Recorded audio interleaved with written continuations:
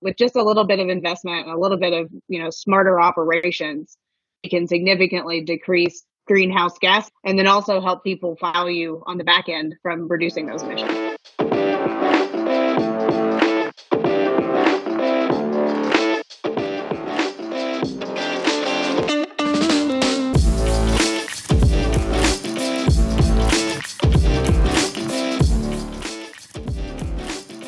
All right, welcome to another episode of Young Professionals in Energy podcast. This is Mark Heineman with the YPE Denver chapter. And I'm joined today with Hillary Stevenson of Validere. Hillary, how you doing? Really great, Mark. Happy to be here. Awesome. Yeah, we're stoked to have you. So, Hillary, we met at the D5 conference, which was a conference put on by TPH in Denver, right? Energy Consulting Group or Investment Banking Consulting Group in the energy industry. I'm curious, what did you think of the conference? It's it was the first conference that I've been to back in person. So of course that was exciting. But it was also one of the first conferences where I really learned a lot. Particularly around like what sort of innovations are coming down the pipeline, right? So a lot of talk about innovations for hydrogen as fuel, a lot of talk about innovation in electricity generation, some new nuclear methods that might help us sort of as we go through this energy transition. So yeah, I learned a lot. I thought it was a great conference. Yeah, super fun and great bar selection for a Tuesday conference. So, but before we dive into much else, I want to spend a little bit talking about kind of your background and tell us about your career and how you got into where you are in the energy space now. Yeah, so I've been in oil and gas for about 13 years now. I started my career at Genscape, which was a energy data provider. Some people would say energy data spy. We installed remote sensors to figure out how electricity and oil and gas were flowing around the globe. Genscape was purchased by Wood Mackenzie in 2019. So then I spent a little bit of time with the great folks at Wood Mackenzie using that data to sort of figure out like what does that mean for the future. And then more recently, I've joined Validere. I'm super excited to be on the Validere team. It is oil and gas a SaaS company, software as a service. So now I'm sort of being able to look at the data inside the fence. So I spent a lot of time looking at facilities from outside the now I get to get my hands on some real inside the fence sensor data. So that's really exciting. That's excellent. Super exciting. Tell me about Wood Mackenzie. Did you enjoy working there? I mean, don't want you to badmouth your previous employer, but I assume it was a great experience. But I have some friends that work there now, and I'm curious about the organization. Yeah, I mean, they have access to so much data, tons of data, right? Like I was mostly North American focused for my entire career, and they really have a lot of subject matter experts. Like I think of Anne Louise or Alan Gelder. I mean, they are at the OPEC meetings and they have a lot of domain expertise on, really what's going to happen in the future, and a lot of like upstream experience that I was kind of always in the mid downstream part of the oil and gas industry. So it was really cool to see that breadth of knowledge and the different applications that they were using that for their customers. Excellent. That's great. Okay, so now you're at Validere. Your official position is sales enablement, or that's what your LinkedIn page says, right? Yeah. So Validere helps customers value oil and gas commodities at the molecular level. Our software provides a system of record and quality, which enables machine learning to help diagnose problems and fill in data gaps.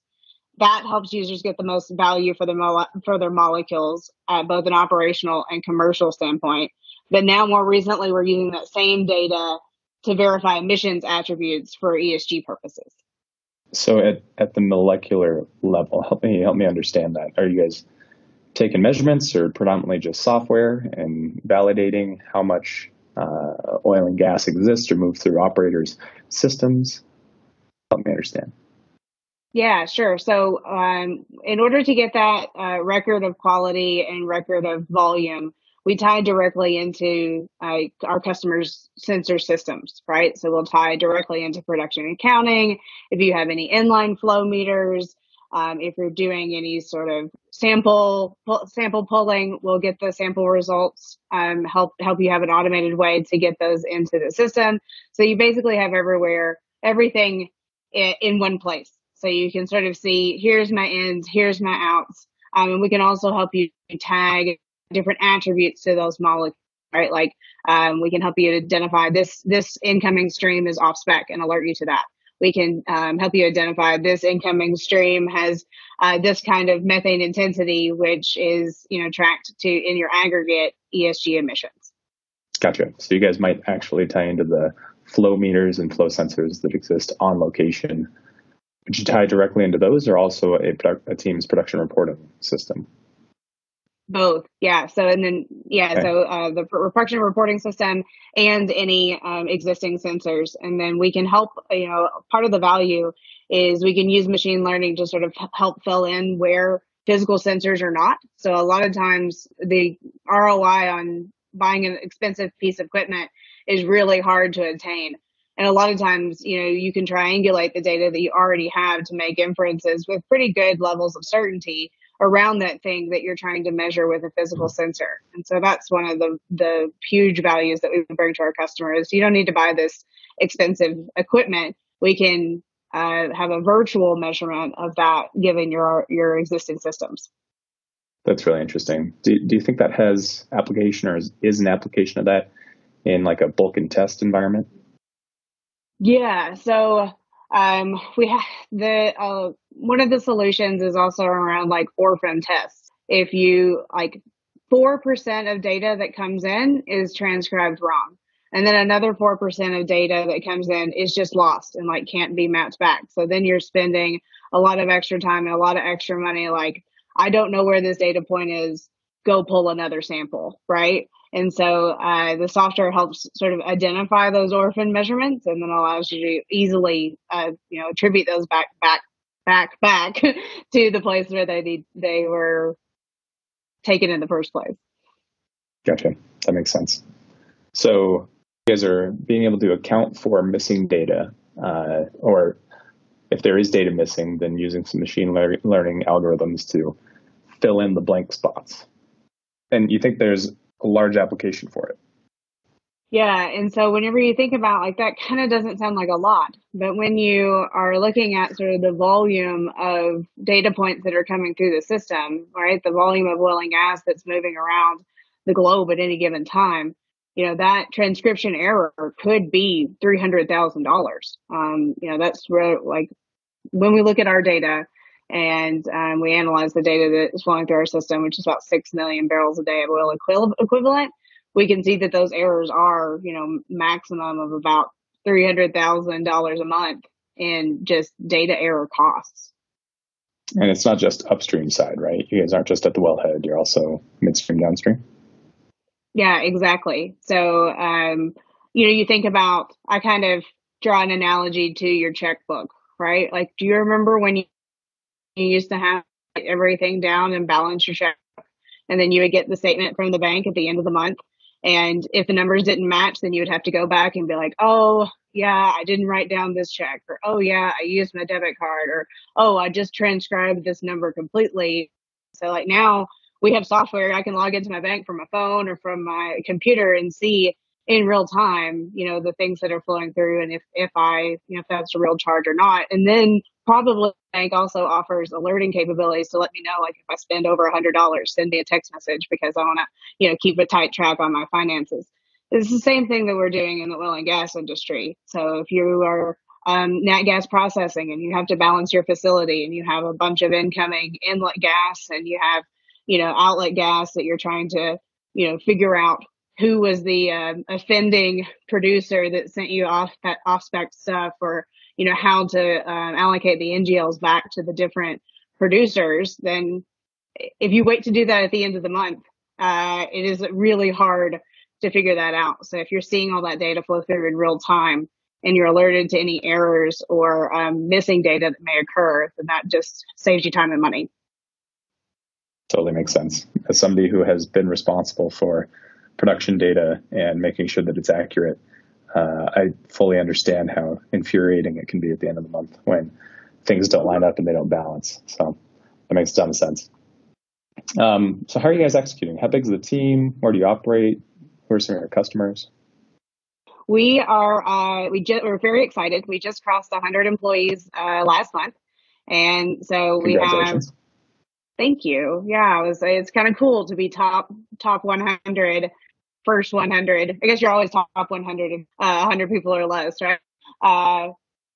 But yeah, so our team members are in US and Canada.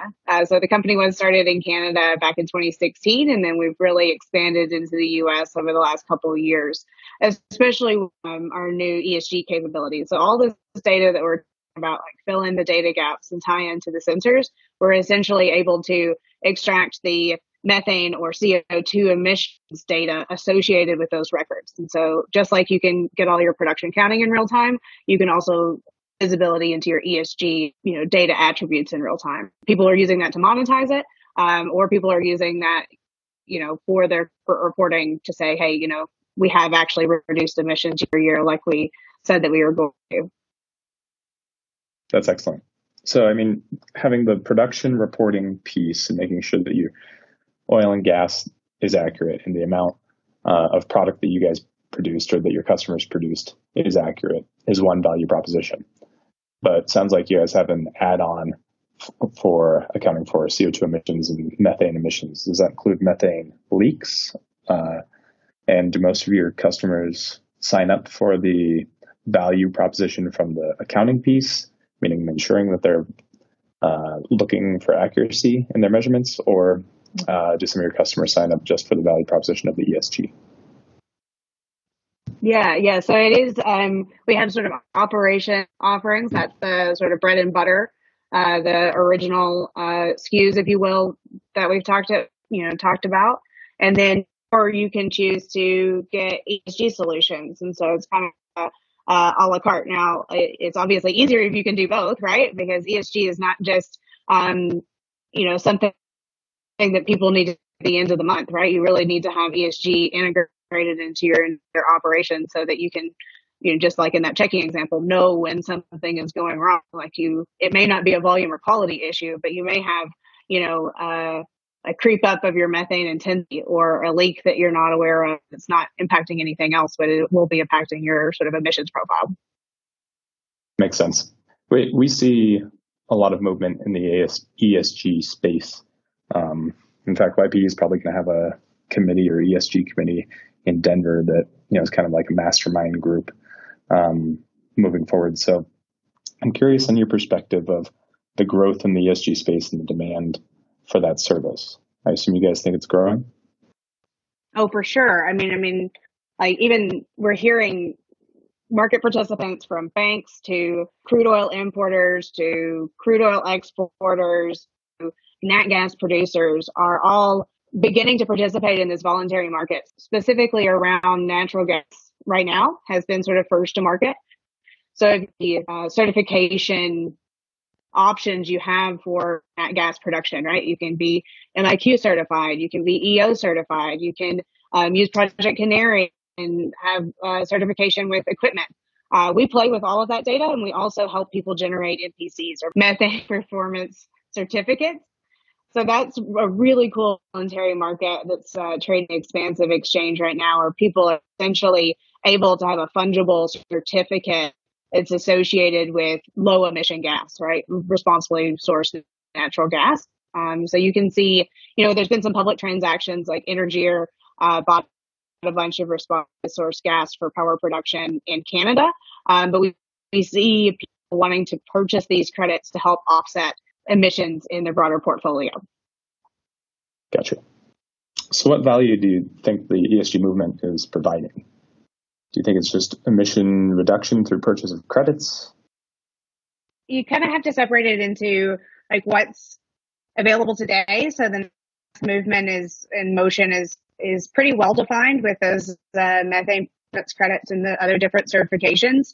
But I think crude is what we really need to get figured out, right? So How can we get an MPC for a crude, right? I don't know if that's a crude performance certificate. MPC is a methane performance credit.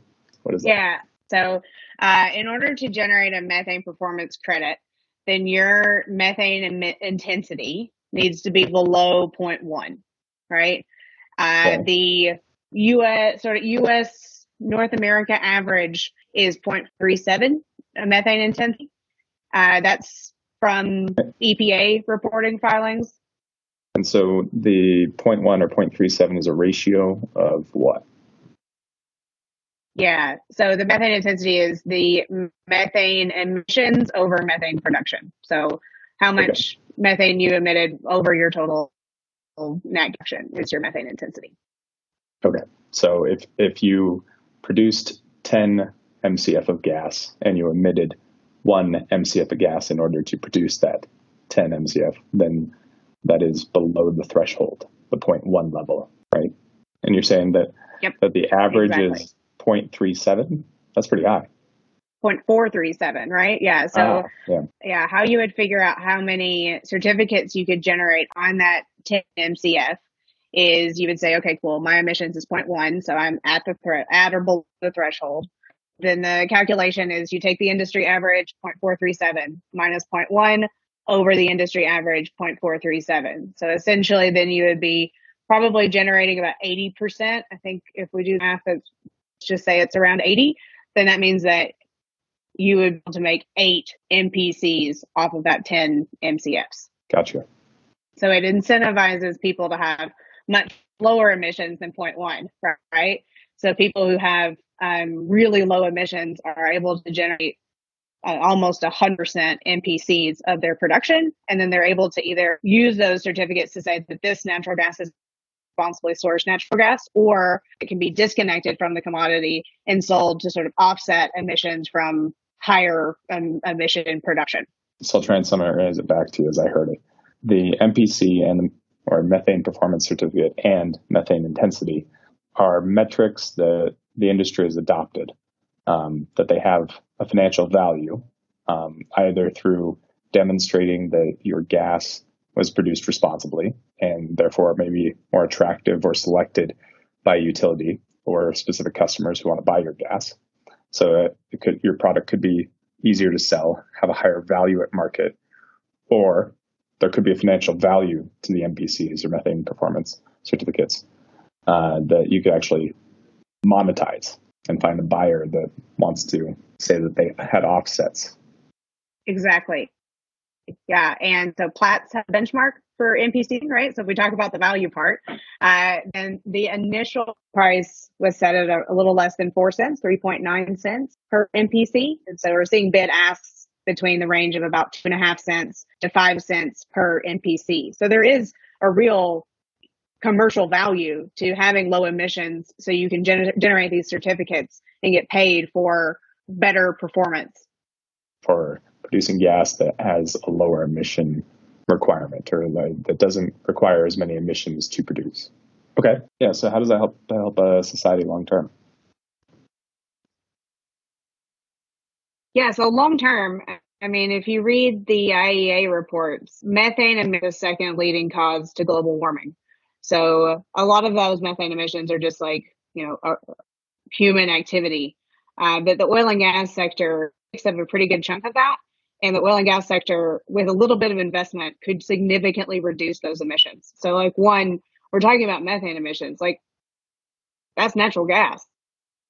That's a commodity that you can collect and sell, right? And so with just a little bit of investment and a little bit of, smarter operations, you can significantly decrease greenhouse gas emissions and then also help people value on the back end from reducing those emissions. So thinking forward 5, 10, 20 years, how does this help the movement impact the bottom line of both energy companies, economies at large and consumers? Yeah, so I think of it kind of like an organic label or ethanol in your gasoline. Like I think that it's going to get to a point where people will be rewarded for reducing emissions and penalized for having really dirty oil or really dirty gas or need to buy these offsets. So I think of it in a 5-10 year world, we'll all be buying organic gasoline or organically labeled plastic products that were generated, or, you'll have an option on your electricity bill to be using responsibly sourced energy, and then, penalized if you have to use less environmentally friendly energy sources. I agree. I think that it's absolutely heading in that direction. So what challenges in the energy industry do you see in the next, say, 1 to 4 years? So I've really been thinking about this recently. I'm from Western Kentucky. My entire family is there, and they just had a massive tornado come through the area, and it has been really devastating. So I think the challenge for the energy industry is just that of the energy transition. So, like, how can we transition to more sustainable energy sources while competing with like rapid climate change? So you think about like Winter Storm Uri in Texas, or, I think in 2020, it was the most active hurricane season on record. And we had these tornadoes recently, or the wind in Denver, where you are, right? It makes it's a headwind, like no pun intended, to greener sources of energy, right? And in Houston, people wouldn't have been able to charge their electric cars and use them to heat up. People, you talk about people using their F-150s to charge their phones and stuff. So we need to make sure we get the pace right. We need to march towards greener energy sources while combating a rapidly changing climate environment. I agree. I think some of the extreme weather events will, if they continue generating momentum in that direction. What's one thing that scares you about energy or the current energy climate? Yeah, I think that it kind of goes back to that. It's like energy scarcity, right? Like, if you think about, there's no power to your house, there's no natural gas to your house, there's no gasoline. We had the Colonial outage and people were panic buying everywhere. You can't charge your cell phone, you can't do your job, you can't get the resources that you need. I think that is the biggest scary item on my list. Yeah, it terrifies me. So what advice do you have for young professionals in energy? Yeah, I think it's all about the data, right? Like, that's what I've seen across my career is how can you get the data to do more work for you, right? What are the trends and analysis, and how can you put the pieces together to really make actionable insights? And so, people all across the energy industry are trying to smash together Excel spreadsheets to draw some conclusions. And so the more data we can get together, it's becoming more granular, right? Like, used to be we'd get DOE stats on a weekly basis, and now we have all sorts of internal and external sensors that are giving us basically a stream of consciousness for what's happening in the energy space. So how can we collect data and really put it to work for us? I couldn't agree more. I've spent probably 2 or 3 hours already this morning just pounding through spreadsheets, querying databases, writing some Python code just to do that. So it's very real and prevalent and front of mind for me. So, and it's production data. It's the data that you guys are monitoring and selling, so or trying to assimilate for customers, right? So, yeah, exactly.